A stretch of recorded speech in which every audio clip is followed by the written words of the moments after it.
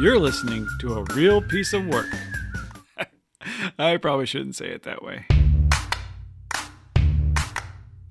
You're listening to A Real Piece of Work, a jobs podcast for aspiring professionals, brought to you by WVIK, Quad Cities NPR, and Junior Achievement of the Heartland. Now here's your hosts, Matt and Joy. Well, hello, Matt. Hey, Joy. How are you today?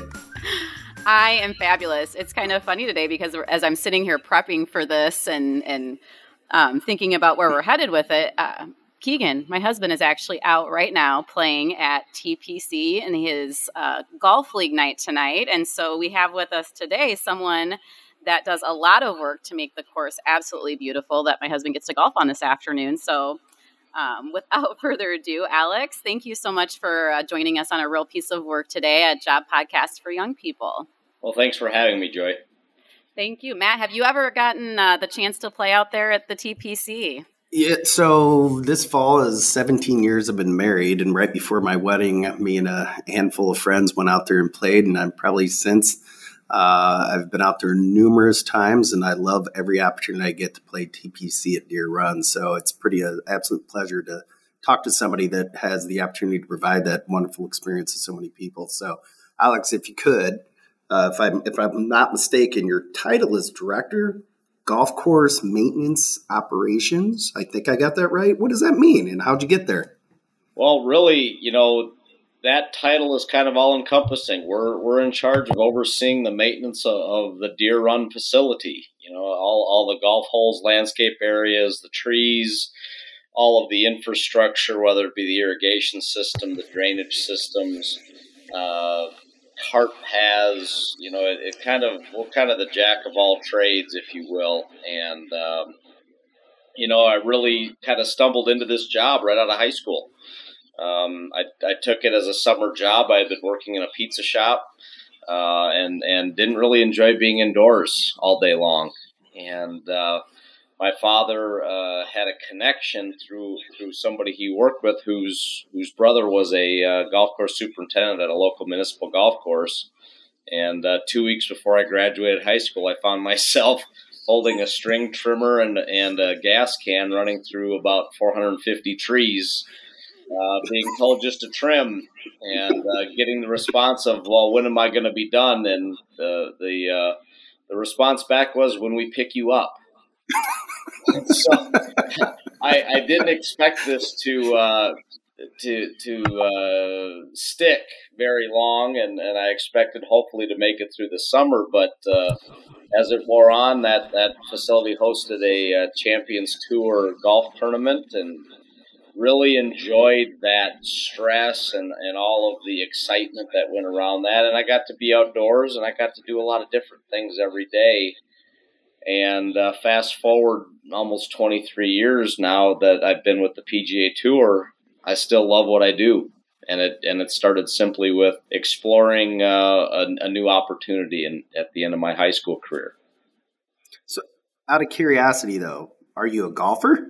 I am. I actually played more golf before I started working on the golf course. But what I also enjoy about it is once I started working on the golf course, I enjoyed the game more because I saw the golf course more than just the strategy, more than just, well, I need to make a good shot. I was enjoying the design of the golf hole and the aesthetics of the particular hole that I was on, and it kind of made it more of a big picture to me than just trying to aim for par, which eluded me quite often. Like most of us, yes, I get it. Exactly. I get it. So you said you didn't want to be indoors, you wanted to be outdoors. So that was something that kind of led you into that. But was there anything else? Was there something else you wanted to do as you were, quote unquote, growing up career-wise that you thought you might be interested in before you shifted into knowing that you definitely just didn't want to be indoors, you wanted to be doing something more outdoors? Well, what was great about it, Joy, is that, I was always drawn to the math and sciences when I was in high school. And so that was a natural expectation of my friends and family to say, well, Alex, you could be a great engineer. You should go into engineering. And so that's what I naturally thought in my head is I'll graduate high school and I'll go get an engineering degree. And that's what I did. I actually began that process at the University of Minnesota Duluth. And I was fortunate not only to have two parents that were very willing to listen to my trials and tribulations with that, but I also had an aunt who was a college president. And so between both my parents and her, there was a lot of discussions about passion and what is driving you, and it always came back, Alex, are you finding a passion for engineering? And it wasn't there. And so that kind of led us down the other path of, okay, well, you enjoy math, you enjoy the sciences. What other options are there for you? And luckily I had this job working at the golf course where eventually my father looked at me and said, well, Alex, there's a degree you could get in this. And fortunately, the University of Minnesota, nearby where I grew up, had a program that I was able to explore. And almost within the first hour of the first horticulture class I took, I was hooked because I saw a tangible outcome in my work. I saw something that wasn't going to provide me the same challenge every day. It was fresh. It was mind-numbingly crazy at times because you couldn't just go in and solve a problem and it was instantaneous, done and over with. It was something you had to be patient with, and I was never a strong suit in the patience department. So that made it even more so intriguing. And it was one of those things where it didn't feel like work. And I think that's where, and it took me, this wasn't like a light switch went off. This was over the course of almost 2 years of taking classes and being unsure and having the support system around me to say, hey, that's okay. You got to figure it out on your own, and don't feel like if that path is not correct, that it's going to be bad for you. And I was fortunate to have that, and fortunate to stumble into what I did, and have now turned it into a career for myself. Well, I'd be kind of curious, even though you're telling me that, and I'm hearing that, you've got this passion for waking up and doing what you do every day. There's got to be something out there that you're just like, if I could get that off my plate, I'd like to get that off my plate in terms of responsibilities of my job. It can't be all awesome, right? No, and I think it's a great point you make, is that we all want to live in this world that's how's the statement go, through rose-colored glasses. And no day is perfect. Not every day is the best. But I always tend to look at it as how bad was my worst day working on the golf course? And that's truly what bleeds out the passion in me is, we deal with Mother Nature. I mean, I look outside the window right now, and at 4 p.m, it's finally sunny when it was supposed to be dry and sunny all day, and then it rained for 5 hours.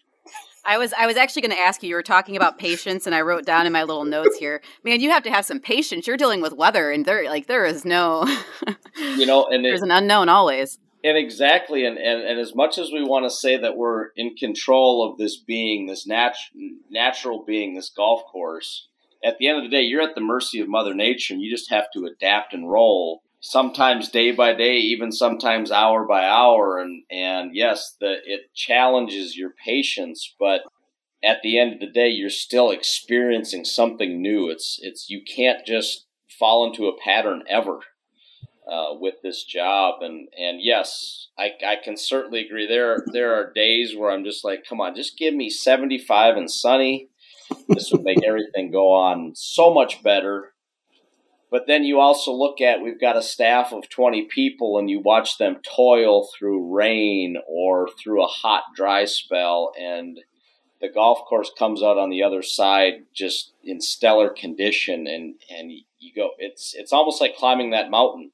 You've reached the top, and you battled for it, and you fought for it, and I think there's a lot of value that can be placed in that.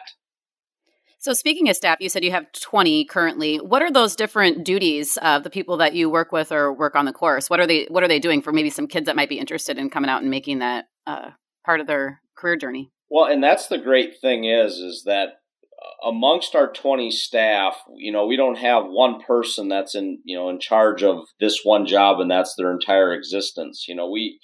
When it comes to maintaining a golf course, it can be anything from, the stereotypical riding on a mower, cutting grass, to more of the things that you do around your house, push mowing, line trimming, some of the other things that we get into, stripping sod and laying sod and raking bunkers. Some of the things that we're doing, to tune for a professional golf event is we use sand to firm and smooth the putting surfaces and spreading that sand and brooming that in and going around and edging the sprinkler heads and edging the cart paths and pruning trees. We've got a 1,400 head irrigation system that after 22 years is not as reliable as it once was. So we're having to dig those heads up and repair pipes and repair electrical wiring. And then come the tournament time, we have structures being built. So we're having to manage the traffic of those things and locate all of our utilities around that. So each day, what we try to provide, which I really think is a big difference from a lot of jobs, is that we provide variety. One day you could be raking bunkers. The next day you could be mowing rough. The next day you could be in a pond trying to figure out why an aerator isn't working. And so, we can, and the thing that really helps us with that is that our job is very good to cater to people with different personalities, different ways about going towards life. And, we have, retired news directors and retired grounds people, and we've got kids that are in college. We have people that are actually taking classes in the middle of the workday. They just open up their laptop in our break room and take their class and go back to work. And so that's what's really exciting about this job, is that there's no one type of person or personality, but we all come together as a team, as a family, to get the job done. And we know our strengths, we know our challenges, and we work together and adapt together. So it's fascinating to hear about the mix of people, the number of people. I'm sure right now with the John Deere Classic around the corner, things are pretty hectic. I'm kind of curious, just what are you doing literally off season? Like what is November through March as a Midwest golf course, maintenance and operations director look like? For us, we actually find that the months of November through March are actually our most productive, and also are the most contributive towards the success of the John Deere Classic, because it's over those months that, we're without the golfer on the golf course. So we can undertake the necessary, tree pruning, tree removals. We install a lot of drainage. The big challenge with the date of the John Deere Classic is that Mother Nature loves to open up the waterfall. It's guaranteed that if your lawn is dry, just make sure it's getting dry around the John Deere Classic, because it will rain. That's a given. We've got statistical analysis that proves that. So installing drainage gets the golf course to dry out quicker after a rain, which allows us to resume play quicker. We just wrapped up a few projects as it related to spectator and equipment traffic during the actual playing of the event.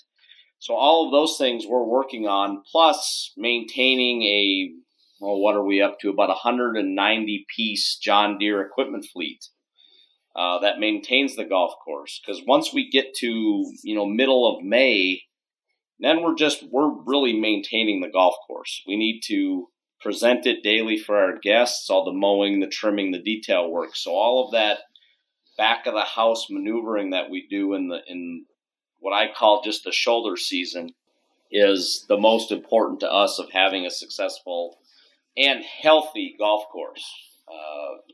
come July. So I'm curious about your continuing education in this type of job. You know, different jobs require a different level or amount of it. What does that look like for you in your position? You know, are you reading articles? Are you talking with other professionals that are in the same type of environment as you and learning all the tips and tricks, or what do you do? That's a great question, Joy, because with our industry, you know, no one golf course is the same and no geography across the world is the same. So there's a lot of networking that goes on between, you know, directors of golf course maintenance, both locally and nationally. And social media has been a great add to that, where you can, you know, search over Twitter or over Facebook groups and pick up new thoughts and ideas. And that's a very organic type of way of growing your experiences. But also as turf professionals, you know, we're working in the environment. We're stewards of the ecosystem. And as we've learned with global warming and environmental change, we have to be able to adapt our practices. So that involves, you know, working with local authorities. You know, I myself am a grassroots ambassador with the Golf Course Superintendents Association of America, where we're volunteer to interact with our local legislators if the need arises to make sure that we're moving the ecosystem in a forward manner that's responsible, that's respectful for our communities that we're working in. You know, so there's that level of more formal career and professional growth. And then myself, again, through the GCSAA, we have a professional certification that involves a very rigorous exam and portfolio, as well as a course attestation by our peers that basically says that we've attained a higher level of professional development in our industry, because we, you know, for me, it was a personal goal. But this is much like other industries. You can't rest on the education you received 20 years ago. It just changes too quickly. And I've always been a big believer you can't stop learning. And so our industry has afforded us that. And I think the big thing in it, especially for the generations coming up, is communication and being open to having conversations like we're having right now. Granted, it's face-to-face over a computer, but it's not text message. It's not a direct message. It's not a Snapchat. It's people conversing and talking. It's amazing how much information can come out in these interactions. Yeah, you're absolutely right. And it'll be interesting and fascinating as time moves forward and to next generations. Are they going to be as comfortable having these interactions in this manner? But I'd be kind of curious, as you know, you're 20 plus years removed doing what you're doing. Anything that just stands out, you're like, man, I never anticipated that being a part of my job. You know, for me, and this was, it was when I got into the business. You know, I've been born and raised in the Minneapolis-St. Paul area, and I love it up there. I love the state, other than about 2 months in the winter when the snow gets about 2 feet deep. But I never thought I'd leave Minnesota. My family was there. You know, my brother and his family, my parents, all of our cousins and aunts and uncles, most of them were there, and that's what I thought it would be. And then I took the job as an assistant superintendent at TPC Deere Run under the premise of, well, I need to go get more experience, but then I'll go back to Minnesota. And that was in 2002. And albeit a 9-month return to the state on my career path, I've completely done a 180 and have spent, 15 years here in Illinois. I spent 5 years in Texas.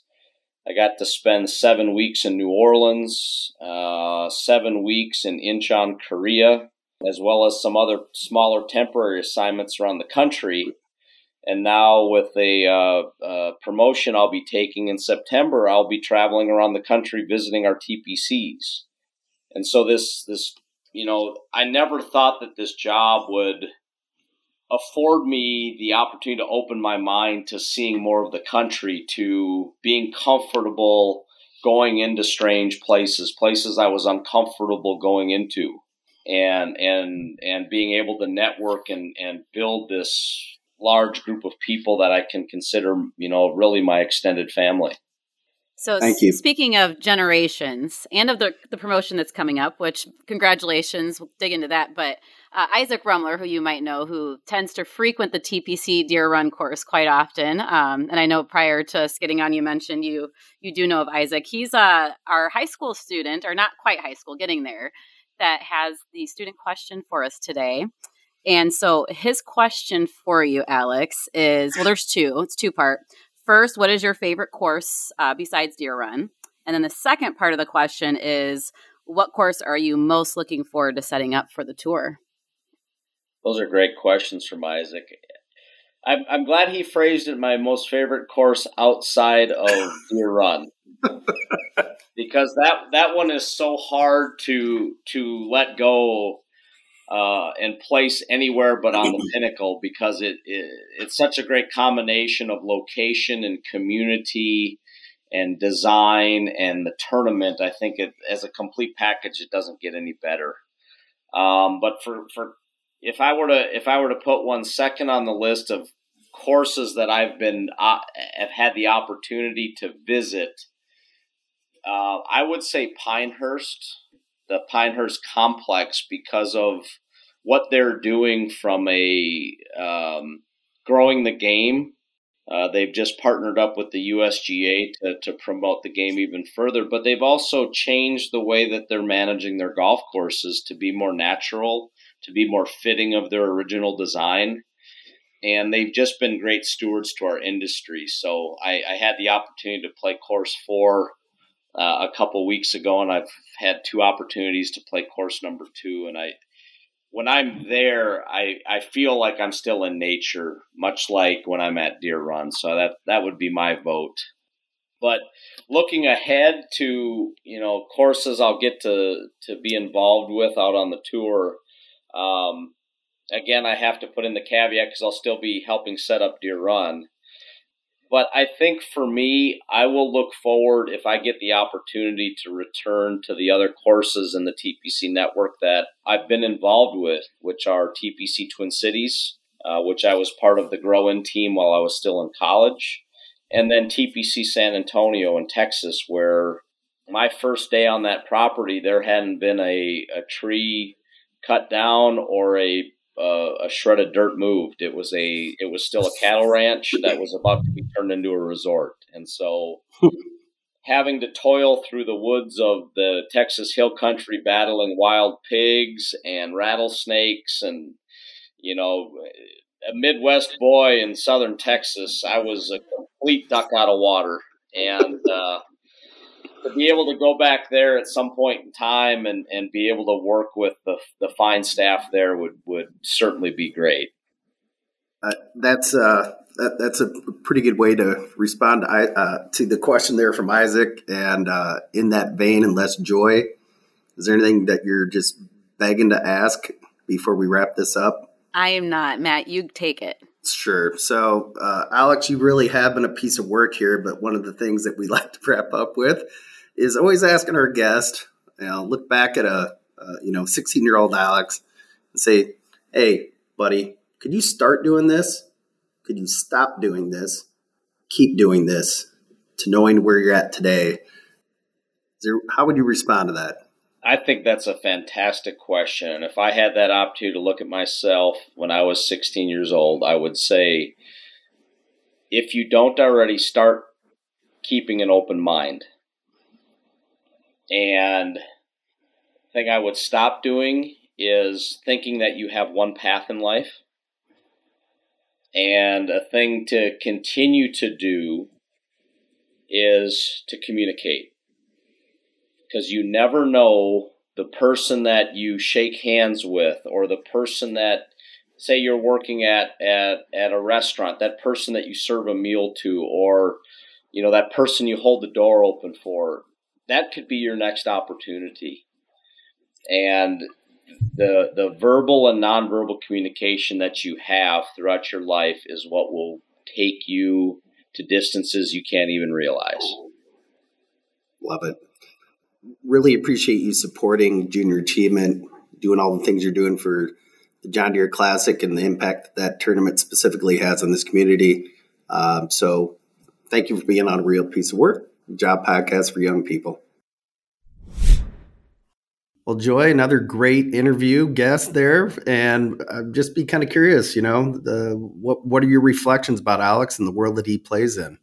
So, well, first of all, it's just the whole golfing right now, which gets me excited, all the things I don't think about with golf. And then just the tie into Isaac Rumler, who was recently at our golf outing and being out at the course. But I like to tie so many things in my life to lyrics. And a lot of times when people are speaking, all of a sudden I think of a song.